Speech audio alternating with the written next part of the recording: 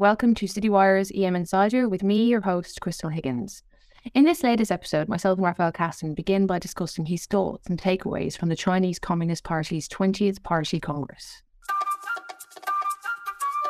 I'm quite straightforward about it. I've read some interesting pieces where people describe China in 1978 as the sixth poorest country in the world. And I think that's when Mao was around. Yeah.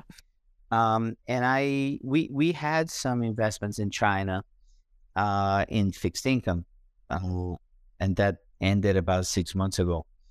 And I saw the direction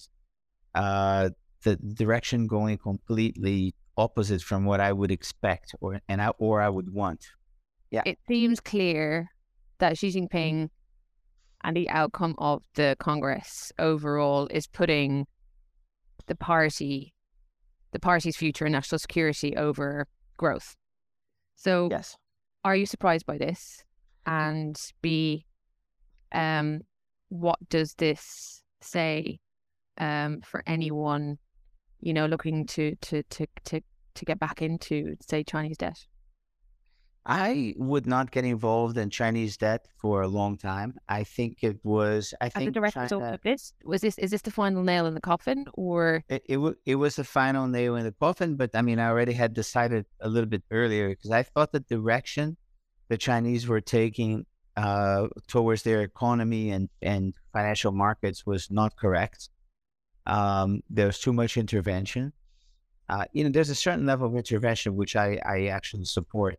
But I think that went exaggerated, and I think the political direction that they're taking, and when I say political, I mean support for Russia, a clear global aggressor.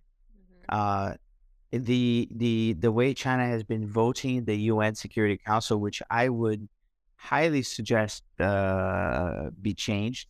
In fact, if I could find a way, I'd get Russia out of the Security Council, though I know that that's against the concept. And I think that the Chinese have decided, the Chinese government has decided, the Chinese people are quite creative and flexible and resilient. But I think what the government is doing is putting them on a path very similar to what Putin has done to Russia. And I think that they will focus on Taiwan. But I think that this is... When you say focus, what do you mean? I think they will try to find a way to get Taiwan, whether peacefully or militarily. And why should fixed income investors care about that? Not to sound glib, but... Yeah. Well, what you want to have optimally in a flourishing global financial market is openness, right? And you want to be able to buy your Chinese goods, whether that be your camera or your reading glasses, which are a lot cheaper in China than somewhere else. And you want the Chinese to be able to get your technology as long as they agree to a certain set of rules. And the rules are just basic civilization rules. I'll behave properly. I'm not going to bomb you. And what it's beginning to look like is that they have chosen the dark path, right? And to me, and this dark path means political repression, a potential invasion in some sort of Taiwan. They want their chips, right? And Taiwan makes nice chips. So, and more than anything, the semiconductor chip war that we find ourselves. Yes, exactly. So if I could read my crystal ball, we probably would have China more isolated in the future, more belligerent, and as a result, it's the action-reaction concept. So the more they go that route, the more the U.S. will block them. And if they thought that by 2030 they would be the world's largest economy, Well, now they're into a little problem because they're going in the direction of North Korea. When, on one hand, I suppose you could say it feels unthinkable that, China It is could, unthinkable. China is going in the direction it appears to be. But when you look at the facts laid out in front of you, as in the property market, it seems to be melting down before our very eyes. Foreign investment has declined. Obviously, we know that. Widespread lockdowns, mass quarantine, this now very ideological move by Xi Jinping in the conference. The crackdowns on companies, rising tensions between China and the US and Taiwan, and we could go on and on and on. Is it, for the people that say that we're looking at a potential collapse of the Chinese economy, is there merit in that? And what are your thoughts on that? Well, I guess, you could say that eventually it could get to some kind of collapse. I think Are we looking at something like the US in 2008, or is it going to look a bit different? I think it probably will be different. I think China will go into being forgotten. They're going to be closed. The Chinese who have been able to leave, who again, are extremely entrepreneurial folks, they will leave. I would not be surprised if some of the chip companies moved out of Taiwan in anticipation of what will happen if they moved even to the States. So you might see Taiwan ending up like a shell, which is it's a pity. And because of the sanctions, which will be placed, I think. Now, I think we shouldn't kid ourselves. It happened in Russia, and the Chinese are doing the same thing the Russians have done. If you even look at Xi's walk, I guess it's Gant. He is looking a little bit like Putin. He's doing a little dance when he's walking along the red carpet. The Hu Jintao scene was just not a very pleasant scene. I mean, if in the least that he could have been a little bit more, how can I say, a little bit more understanding to his, old leader walking out in what appeared to be, not very comfortable circumstances. And you just didn't see that. There wasn't a camaraderie. It was basically me, me, me. So I think that you can probably imagine that there's going to be some level closing of the economy. I don't know if there will be an implosion, but I mean, you can imagine the same way China has gone up in the last couple of decades, being touted as the next thing, the unstoppable Chinese. I mean, probably now we're going to have an economy that's driven by politics, and the politics is one of closeness. So yeah, I don't know. I don't know if I could say it would be an implosion, because in the States, what we had was very linked to these crazy financial products, people being overextended. It could happen that way, but I think it's going to be more of a suffocation. In terms of the EM credit, I was looking at some figures here this morning, where a manager was highlighting how that the year-to-date default rate in EM corporates is close to 10%. But if you take out Chinese property and Russian corporate names out of the equation, that becomes 0.2%. So bearing those figures in mind, what is this saying for the next coming months for EM debt? When you're hearing figures like that, what springs to mind initially? Well, for sure, I've read, I think I may even have mentioned in previous chats with you, there's one large manager who was insisting, preaching that you had to have China in your portfolio, and if it wasn't 15%, it was 10, or in the least 5. And I think that I'm of a different religion. I believe that if countries are not looking like they're moving positively, you ought to have zero with them. And I think that what we're going to start having are a lot of people who will just not invest in China because they fear their money will get trapped. It happened in Russia. And the political wave is just too big to be stopped. So I think, as you said, corporates, they will have difficulty. Um, and let's not talk about the other emerging corporates. I'm not a great lover of corporates, because I think that there's quite a lot of, it's quite an opaque portion of the market, and there's very little liquidity. But I think you can extend that into a Chinese corporate space in which, uh, maybe your money gets trapped in there, and then you have to think about whether that would flourish. I think it would be the opposite. All the flows that we've seen in the last 2 or 3 years into Chinese corporates, I think at some point they're gonna start disappearing. Another factor which was extremely uncomfortable for economist types like me Mm. recently, was during the Congress they didn't announce their economic numbers in China, and then they Yeah. came up with right, then they came up with, I think, 3.9%. And you start asking yourself whether you believe these numbers, right? Because why didn't the numbers come out during the Congress if they were good?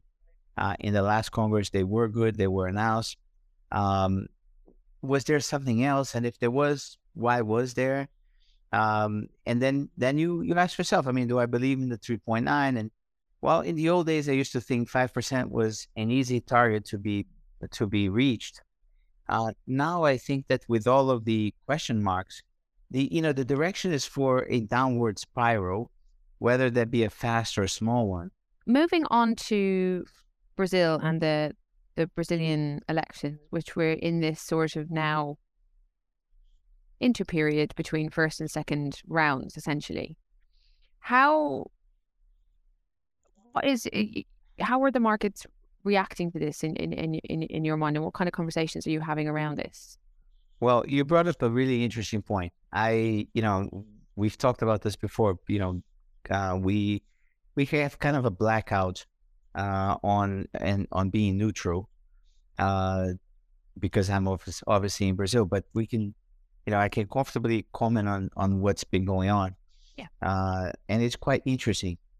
We've had all along Bolsonaro looking like he was gonna get trampled by Lula. But Bolsonaro, it's the old adage that it's the economy, right? Mm. And what we've seen, and maybe I can comment on that in a second, but what we've seen in Brazil is similar to what we've seen in lots of different countries. We had inflation.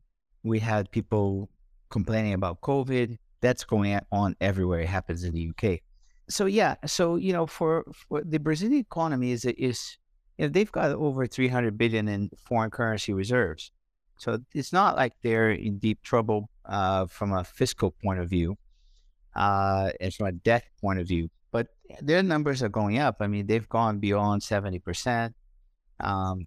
Some people even would say 80. But they have the cash, so they can repay the debt. Right. So that's a good point for Brazil. But they needed to keep the economy going, and I guess you could make an argument that Bolsonaro's issues with COVID were more of an existential decision, whereby he probably didn't know what to do. This isn't going to be like an EM debt end of year roundup, which we will have undoubtedly in December. Okay. when we say we bid adieu to 2022. So obviously we say this every time we talk. I think it's been a tough year for EM debt.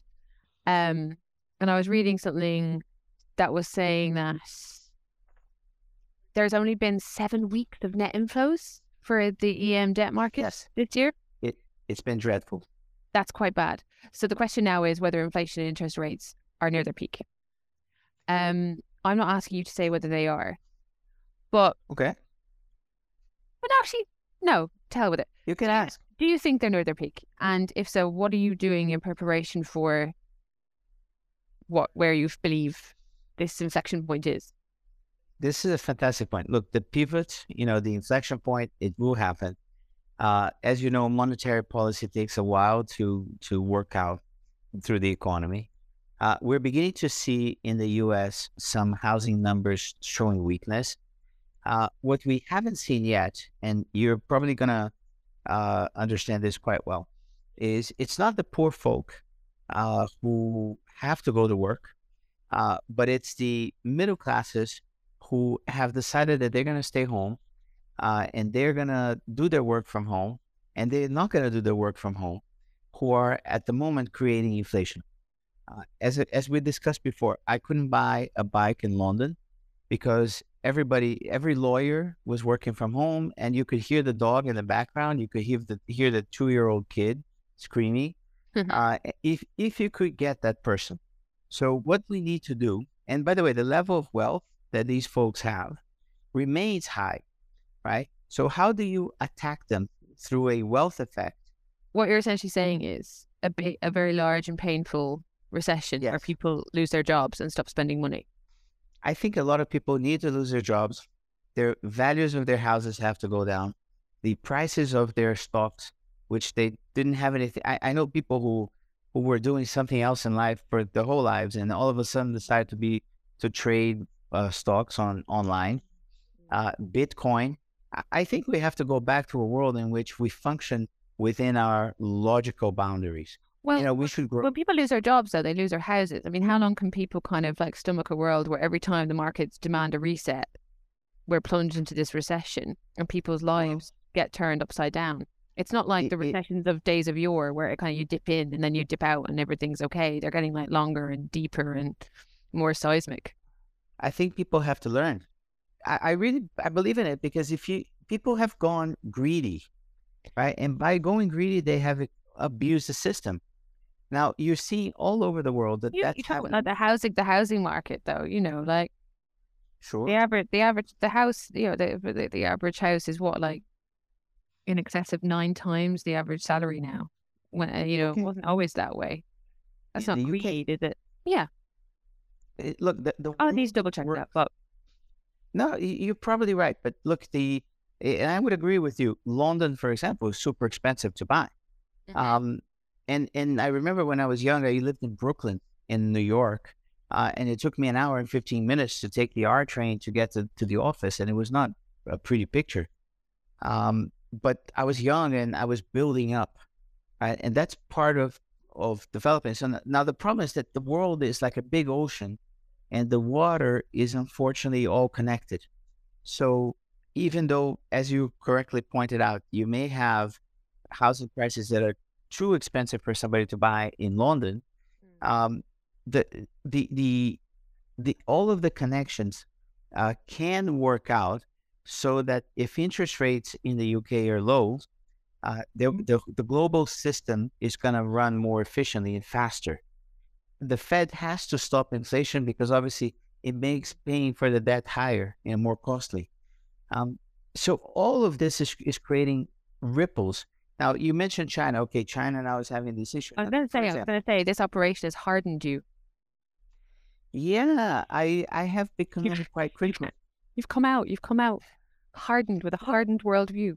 Could you tell me where you're looking most recently?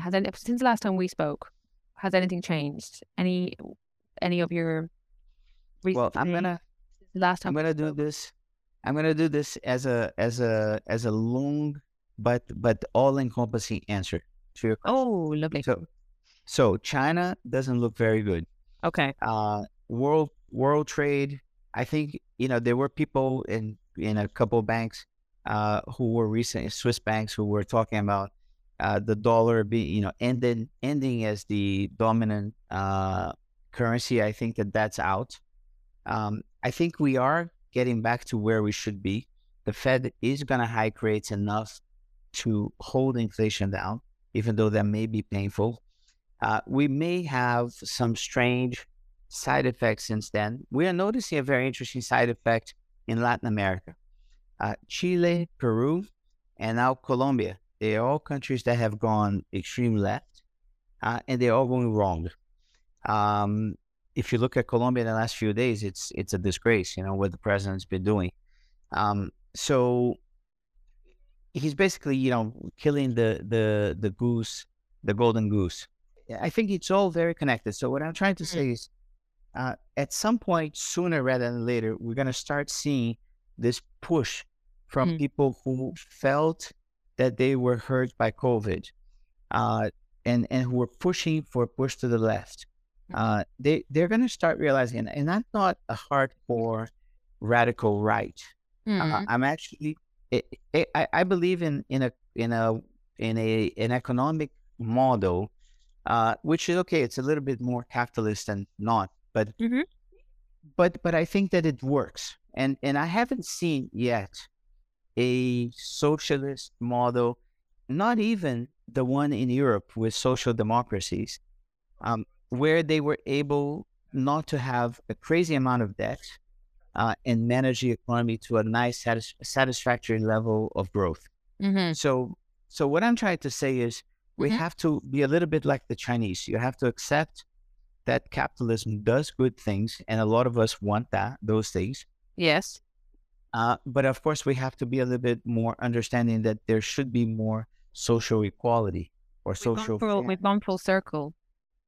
Raphael We've gone Kassin, full circle. supporter of the Chinese communist regime.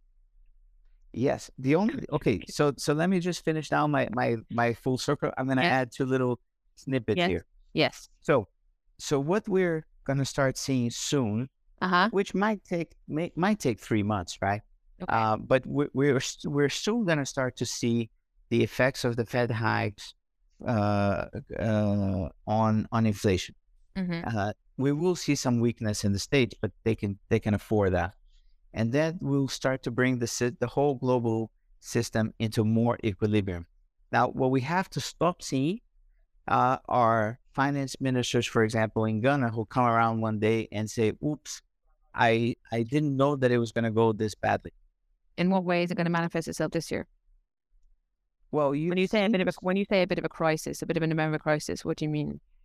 I still think that we're going through a bad patch in terms of liquidity in treasuries. I woke up one day and I saw the 10-year treasury with a yield 15 basis points higher the next day, for no apparent reason, maybe just because somebody made a comment. And the next day, it dropped 15 basis points. The level of volatility is quite high. So I would argue that I would bet that we will probably have until the end of the year a few scary days on both sides. Mm-hmm. Because remember, there are a lot of people who are short too. Yes. Uh, and as you smartly pointed out, there haven't been that many inflows. There have been mostly outflows this year from EM debt, Yeah. Just albeit, seven weeks of inflows. That really stopped me in my tracks. I won't lie. yeah, No, and it shouldn't feel surprising, but it managed to surprise me. a lot of the selling is coming from people who are long and have to sell. So I think we'll start seeing something positive towards the first quarter of next year, Okay. maybe even earlier. Okay. And one interesting country to be looking at, Here which we go. we haven't been looking at with a very positive eye recently, Oh, you're is leaving us Turkey. with a cliffhanger. Okay, Turkey. So do you think Turkey. we could maybe we can pick up on Turkey next time we chat? We could. They have elections next year. Mm-hmm. Erdogan is going to have a tight fit. Mm-hmm. We will. It's We'll have to see. So next time we talk, we'll talk about Turkey. who Turkey and who won the Brazilian elections and how the markets react to that, and Better. lots of other things. But most importantly, Raphael, thank you for chatting to me. Get better soon. I hope you recover, or I hope your Thanks very recovery much. continues to go It's well. been fun. And I'll talk to you very soon.